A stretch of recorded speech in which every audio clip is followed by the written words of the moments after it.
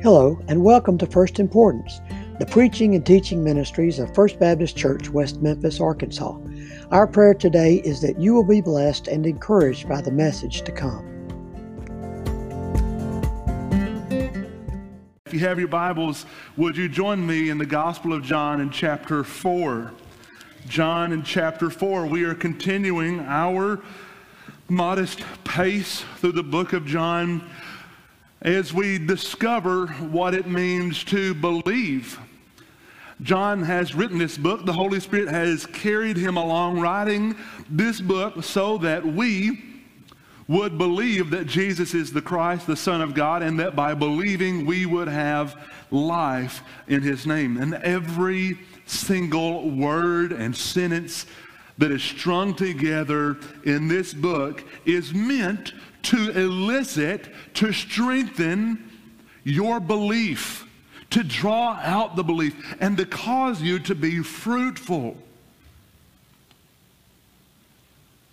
We began in chapter 1 looking at Jesus in eternity past. We've been introduced to several personalities along the way, different disciples. We've been introduced to John the Baptist. We've been introduced to Nicodemus. And this week we will be introduced to a relative nobody. And we will see how God goes out of the way for the nobody. Can I get an amen?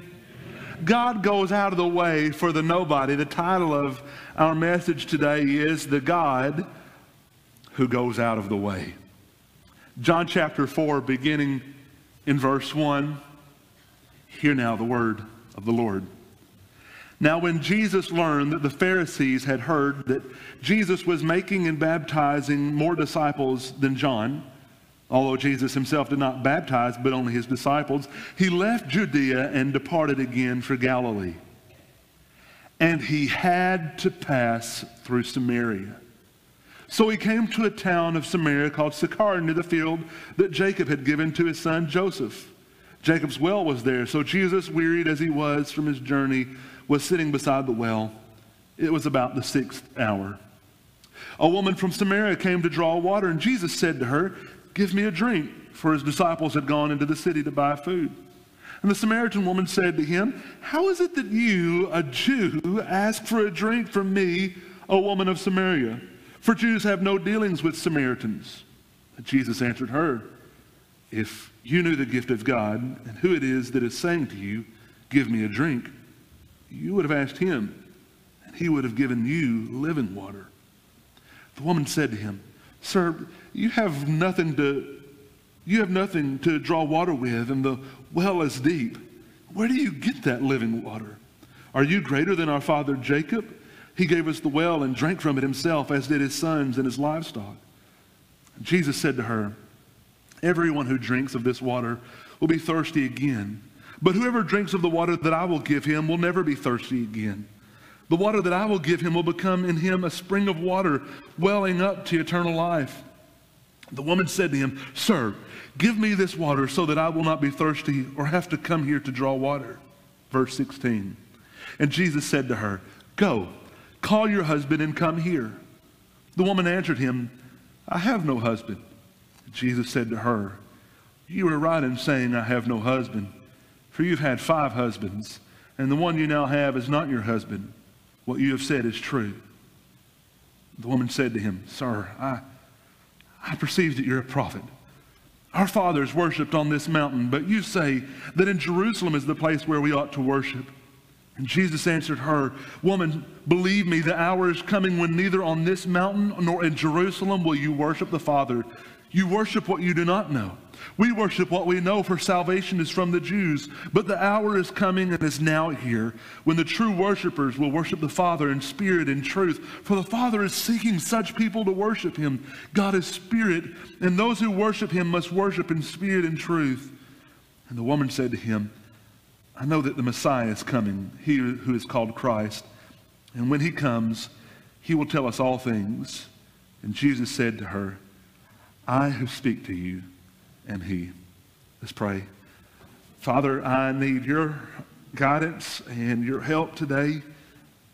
What a wonderful passage of Scripture that beckons us to gaze upon Jesus today in your word. And Lord, I don't want to mess it up. I pray that you would use my weakness and perfect your strength. Lord, I pray that the power of your gospel would be heard here today, and that those who are lost would be saved. God, that those who are saved will be drawn closer to you. It's in Jesus' name we pray. Amen.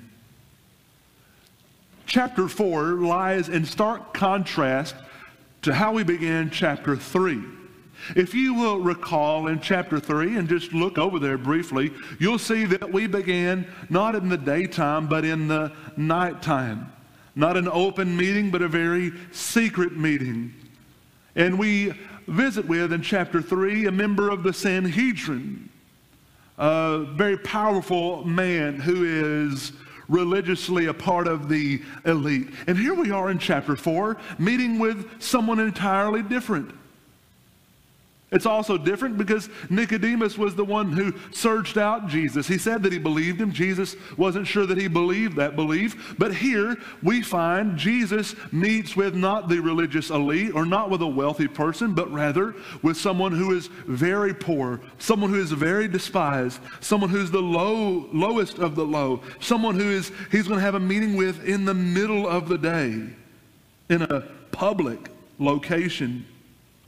And what we learn about Jesus in this passage is so beautiful and so glorious, how Jesus chooses the absolute lowest parts of society to reveal himself to.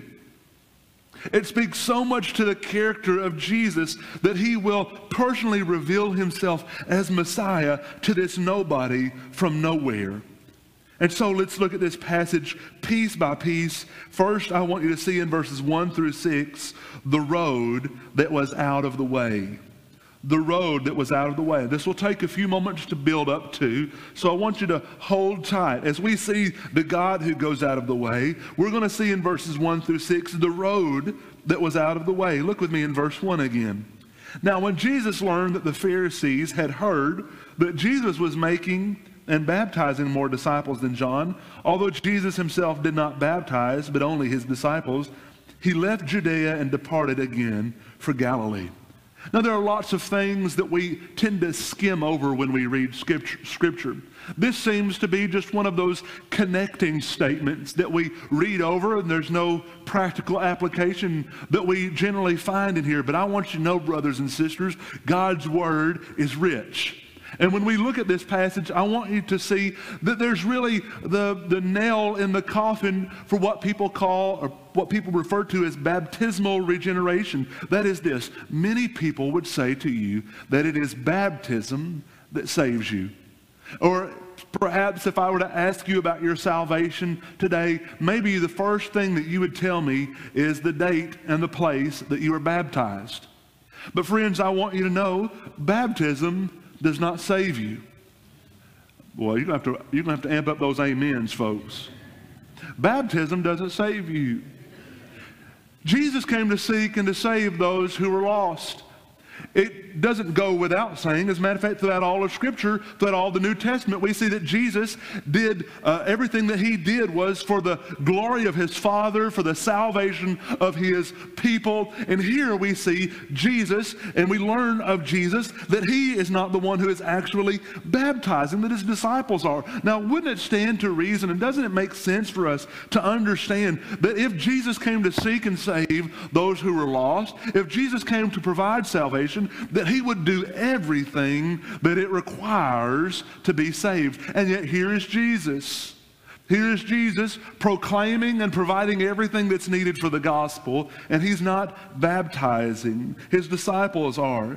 Baptism is extremely important. It's our first act of obedience, brothers and sisters. If you have been saved, if you've called upon Jesus as Savior and Lord and repented of your sins, and you've not been baptized on that side of your salvation, you need to be.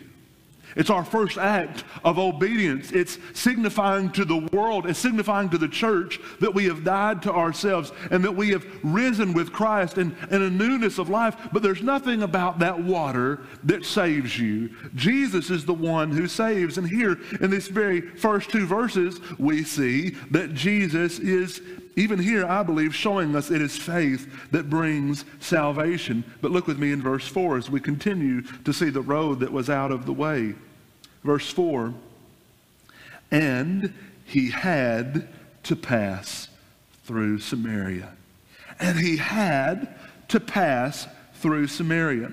Whoever says that the shortest distance between any 2 points is a straight line is unfamiliar with this era. For Jesus to leave Judea and to go to Galilee, for him to head that way, the shortest distance with regards to miles and the quickest route there is going to be through Samaria. But every good Jew knew that you did not just pass through Samaria. There was a high cost for taking the quick route. And so many Jews would take alternate routes, either to the east or to the west, and they would go around Samaria. Why? Because at this time there was intense hatred that had been boiling over for centuries between the Jews and the Gentiles. Now, brothers and sisters, you and I know that in our day and age there is racial strife and there is racial issues and problems, and the Bible speaks to that very clearly. We as God's church say that racism is sin. Give me an amen.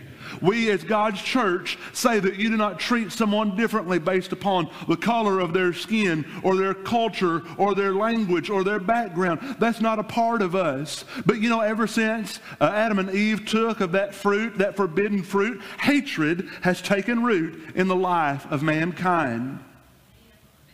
At the very heart of racism is hatred, and hatred had reached a fever pitch just years before between the Jews and the Samaritans. They hated one another. There was brutal animosity between them. In a very real sense, it was a type of hatred and a type of animosity that's really almost unheard of today. It's kind of, we try to polish over those things, but here we see the Jews hated the Samaritans, and it had been coming for a long time. You see, back in the day, King David was sitting on his throne, and he left the throne, God left the throne rather, to his son Solomon. Solomon was wise, although he was also very foolish. But Solomon had expanded the kingdom. God had blessed them. And then when Solomon passed away, his son Rehoboam took the throne. Rehoboam did not take wisdom. And in the first few days of first few weeks of his tenure as king, the nation of Israel, God's people, split into two. 10 nations to the north, and that northern kingdom would be called Israel, and one to the south that would be called Judah. Now, Judah hosted Jerusalem, which had the temple, which was the place of worship. And the northern kingdom did not have a place of worship. And they did not want their people going back down to the temple. And so the northern kingdom would make temples and begin to make idols. And it wasn't long before the northern kingdom and their capital, Samaria, became just an epicenter of evil and idolatry. They were a people who were impure. They did not cling to God's word. They did not cling to God's statutes. And the Jews hated the Samaritans. They were not a pure people. To come into contact with them would be to jeopardize your cleanliness.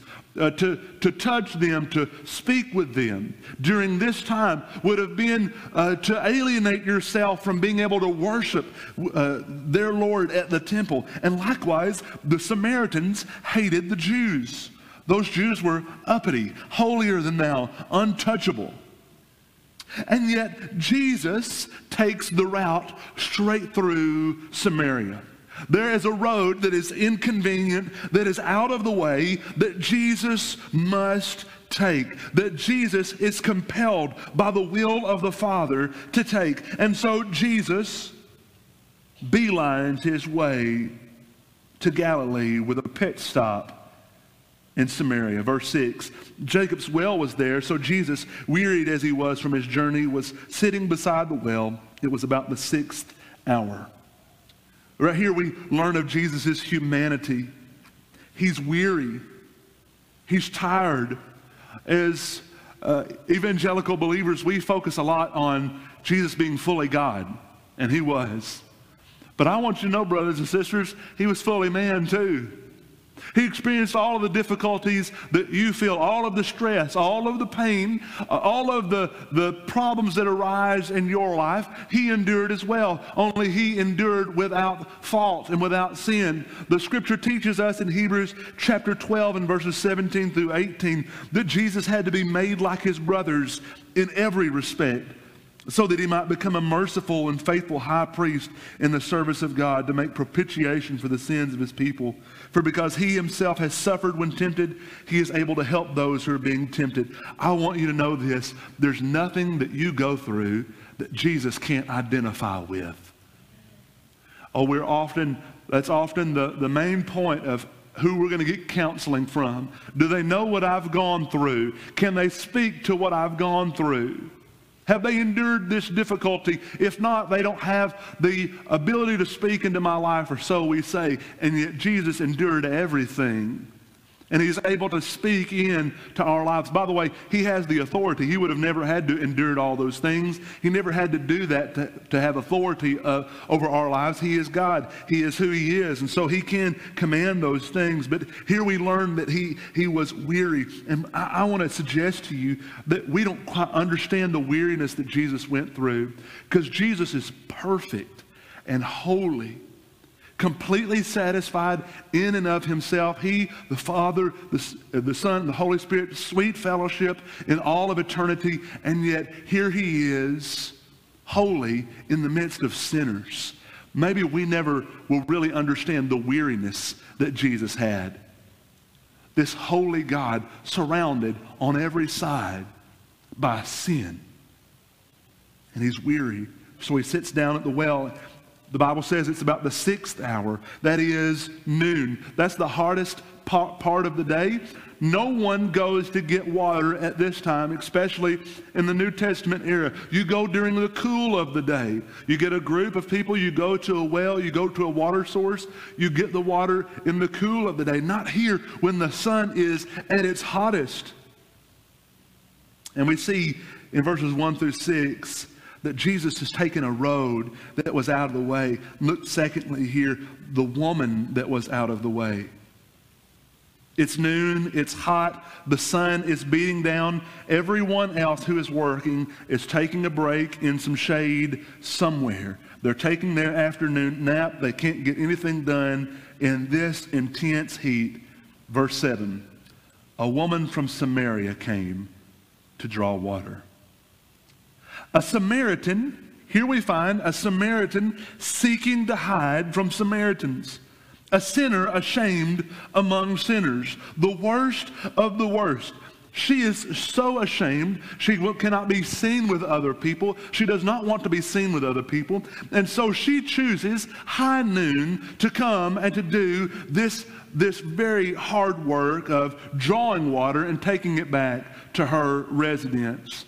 She chooses the most difficult time of the day because she doesn't want to be seen by anyone else. She doesn't want to be interrupted by anyone else. She goes alone with her jar and her plans for none to interrupt, none to help. Because why should this day look like any other day? No one has truly cared for her. No one has ever really given her anything of substance. And here she comes to the well intentionally, avoiding condemnation, avoiding judgment, avoiding the looks of other people's eyes. She comes to the well. And then Jesus says to her in verse 7, give me a drink. Give me a drink. Now this is a major no-no. Only Jesus would have the audacity to do something like this. You see, not only was he unclean, here he is in chapter 3, Nicodemus had said, we know that you're a rabbi and that God is with you. He's an up and coming rabbi. The last thing you want to do is jeopardize your influence. You want to be above reproach, right? You want to have every appearance of evil as being away from you. And yet here is Jesus engaging and talking to a Samaritan. He asked her for a drink. So the conversation would have made him unclean. Drinking from her jar would have made him unclean. And what's furthermore, in this time in the New Testament, it was unheard of men to speak to women in public. Not even their own wives. Rabbis would most certainly not have theological discussions with a woman in public. And yet here is Jesus breaking all of these norms, addressing this woman that is out of the way. Did he have to stop in Samaria? Did he have to take the road? No. Did he have to stop and talk to this woman? Verse 9. The Samaritan woman said to him, "How is it that you, a Jew, ask for a drink from me, a woman of Samaria? For Jews have no dealings with Samaritans." She acknowledges it. It's strange. It's awkward. Why are you talking to me? We don't talk to one another. And Jesus answers her, "If you knew the gift of God and who it is that is saying to you, 'Give me a drink,' you would have asked him, and he would have given you living water." If you knew the gift of God and who it is that is saying to you, "Give me a drink," you would have asked him, and he would have given you living water. She has no idea who she's speaking to. For those of us who have often said, "I chose Jesus first." Yeah, I chose him first. I loved him first. Friends, Jesus chose us first. Jesus loved us first. We would have never acknowledged him had he not. This woman is coming to the well at the hottest part of the day. She has no idea that her day and her life is about to be changed forever. And Jesus stops her. He says, "If you knew it, if only you knew, you would ask me, and I would give you living water. Water that would have no end." Jesus extends an invitation to the least of these up front. He says, "If you knew, I would give you living. Just ask me, I'll give you living water." Now, she doesn't understand. All she thinks about is the physical. All she thinks about is what is right in front of her. Verse 11. The woman said to him, "Sir, you have nothing to draw water with." See, she's thinking physical. She's thinking about that well. "And the well is deep. Where do you get that living water? Are you greater than our father Jacob? He gave us the well and drank from it himself, as did his sons and livestock." She doesn't understand that he has come to save her. Again, how wonderful, brothers and sisters, to know that we were once like that too, by the way. Jesus first dealing with our hearts. We're concerned about all these other things, and yet he's just still persistent. Our minds are down here. His is up there. And she says, "Well, how am I supposed to get this living water? How are you supposed to get it? The well is deep." And no one knew how deep that well was but her. She was all too familiar with how deep that well was. Day after day, week after week, month after month, she had cast her pail into the well to draw out water that would never satisfy. She carried it back alone. And then every day she'd have to come back by herself and get that water that had run out the day before. It didn't last. Verse 13, Jesus says to her, "Everyone who drinks of this water will be thirsty again. But whoever drinks of the water that I will give him will never be thirsty again. The water I will give him will become in him a spring of water welling up to eternal life." Jesus is trying to share more with her of the gospel. He's revealing more of the plan of salvation to her. He's saying, "Listen, you're casting your pail down into this well, but I've come to be a spring in your heart for living water welling up into eternal life." Do you see how out of the way this woman was? Despised by everyone else, unliked, so much that she has to come up in the middle of the day when no one else is to get water. Unclean.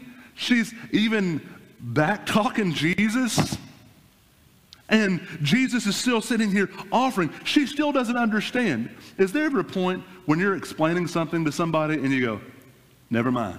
They don't get it, and they don't get it, and you go, "Never mind. I'm wasting my time." Sarah says, "Yeah, I understand that a lot," okay? But there are those times where you're explaining something to somebody and you're like, you do not have the capacity to understand this. I have a new dog, and I'm trying to explain my rules to our new dog, and that dog does not understand. I said, "No, you don't eat my electrical cords. You don't do that," okay? That dog doesn't understand. The woman says to him in verse 15, "Sir, give me this water so that I will not be thirsty or have to come here to draw water." She's still thinking about that water. And yet, from the beginning of time, Jesus had planned to go out of his way for her. Jesus said to her in verse 6, "Go call your husband, come here." The woman answered him, "I have no husband." Jesus said, "You're right in saying I have no husband, for you've had 5. The one you have now is not your husband. What you said is true." All of a sudden, Jesus confronts her. And you're going to see the eyes are going to be opened after this. He makes sure that even though she knows that he's weary and though he has flesh and he is flesh, we see he has supernatural wisdom. He knows you. He knows everything about you. You can't hide it from him. 5 husbands, and the one that she is with right now is not her husband. This woman has a problem. This woman has a difficulty in her life. Is it just a problem that the men can't stand her? Is she constantly unfaithful? What is going on in her life? She's not lovable. 5 different men, and the one she is with right now is not her husband. It's no wonder the women don't want to go to the well with her. They don't want her to wreck their home as well. She's totally unloved. She's totally out of the way. No one has stuck by her. The one she's with right now hasn't even married her. And yet Jesus has gone out of his way for her, which brings us to our third point when her eyes are opened up in verse 19. And I want you to see this and to mark it down. I want you to see the salvation that was out of the way. In verse 19, she hears the sin that he's brought forward. By the way, Jesus didn't placate. He didn't try to would just kind of forget those things and you can be whoever you want to be. Jesus confronts sin, by the way. That's what Jesus does. His death is a major confrontation of our sin. He doesn't sweep it under the rug. He atones for it. The woman says to him, "I perceive that you're a prophet. Our fathers worshipped on this mountain, but you say in Jerusalem is the place where we ought to worship." Her mind is focused now on spiritual matters, not that water and that well. Her mind is focused on spiritual matters. And she says, she wants to be right. She says, "Y'all say we worship on that mountain. We say we worship right here. Which is it?" And Jesus tells her, "Believe me, the hour is coming," in verse 21, "when neither on this mountain nor in Jerusalem will you worship the Father. You worship what you do not know. We worship what we know, for salvation is from the Jews. But the hour is coming and is now here when the true worshipers will worship the Father in spirit and truth. For the Father is seeking such people to worship him." And then go to verse 25. The woman said to him, "I know that the Messiah is coming, he who is called Christ. When he comes, he will tell us all things." And Jesus said to her, "I who speak to you am he." Jesus reveals himself to this nobody from nowhere. He took a road that was out of the way to meet a woman that was out of the way. And friends, I want you to know salvation is out of the way. It was always a part of God's plan. He had always planned from eternity past that Jesus would die for our sins in accordance with the scriptures, that he would be raised again. All of that is according to his plan, but he went out of his way to make it happen. Jesus has always been satisfied in and of himself. Eternity past, eternity future. God does not need you. He does not need me. He does not need this creation. He does not need anything to exist. Before he created the angels to sing and the heaven that would echo those praises, he was completely satisfied in and of himself, and he needed nothing to be added to that. And yet I want you to know salvation is out of the way. It was out of the way. Bethlehem and that manger was out of the way. Samaria was out of the way. The woman at the well was out of the way. There's a road that leads up Mount Calvary that was out of the way. There's a cross and 3 nails that were out of the way. There's a borrowed tomb that was out of the way. Jesus went out of the way so that he could make a way for us. That's what this is about. He confronts the least of these, and he shows her that he has gone out of his way to save the least of these. He's left the 99 to find the one. And we often wonder, God, can I do something that would make you not want me anymore? Or perhaps you're out here today and you're not saved. You don't know Jesus as your Lord and your Savior, and you'd say, I've got these addictions in my life. There's the drugs, I got alcohol. I have other addictions in my life that I'm too ashamed to even mention. Maybe you say, I've got these addictions and there's no way that Jesus could love me. I want you to know this. Jesus left his kingly throne in heaven, took on flesh, not just for 33 years, but to unite himself with mankind for all of time, lived a perfect life, went to that cross, died on it for me and for you, and rose again on the third day. He went out of the way to make a way for you and for me. At his own expense, by his own sacrifice, Jesus goes out of the way, and he's going to change the life of this woman at the well.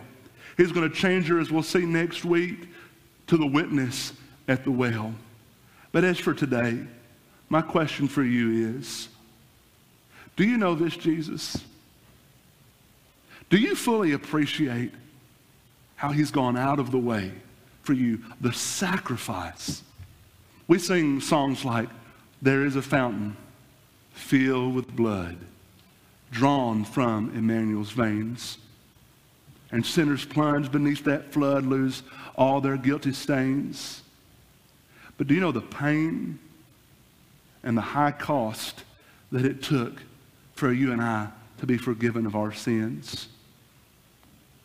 Jesus went out of the way to make a way for us.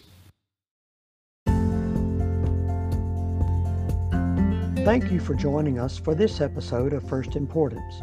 We invite you to check out our other sermons on this podcast and to join us in person on Sundays at 8:30 or 10:45 a.m., as well as streaming live on Sunday mornings at 10:45. We hope to see you soon at First Baptist West Memphis, where we love God, care for one another, and share the gospel.